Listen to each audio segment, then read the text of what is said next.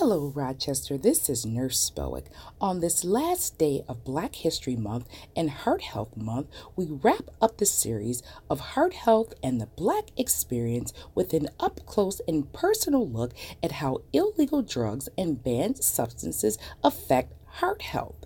Most illegal drugs can have adverse effects on heart health, ranging from abnormal heart rate to heart attacks. Injecting illegal drugs can also lead to cardiovascular problems such as collapsed veins and bacterial infections of blood vessels and heart valves. Many drugs, such as cocaine, heroin, and various forms of amphetamines, affect the central nervous system and can alter a person's consciousness.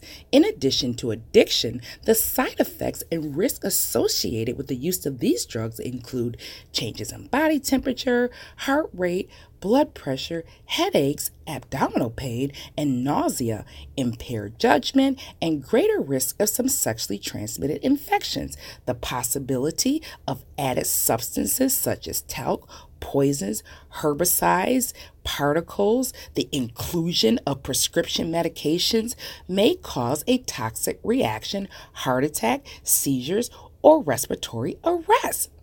Royal Honey is one such product, promoted and sold for sexual enhancement on various websites, retail stores, and corner stores. For more than 2 years, the FDA has advised consumers not to purchase or use Royal Honey because it contains the active ingredient in a prescription drug used to treat erectile dysfunction. Now, you might say that's the very reason why we want to buy it, but this undeclared ingredient may interact with some prescription drugs used to treat heart disease, diabetes, high blood pressure, high cholesterol. In addition, this product may lower your blood pressure so dangerously low that you could even pass out while driving.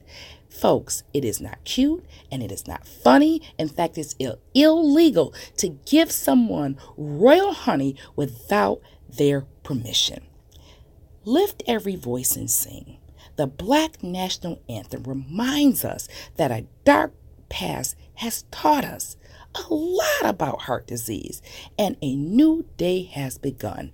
We will march on until victory is won over heart disease. From the station that cares about the community, 1039 WDKX.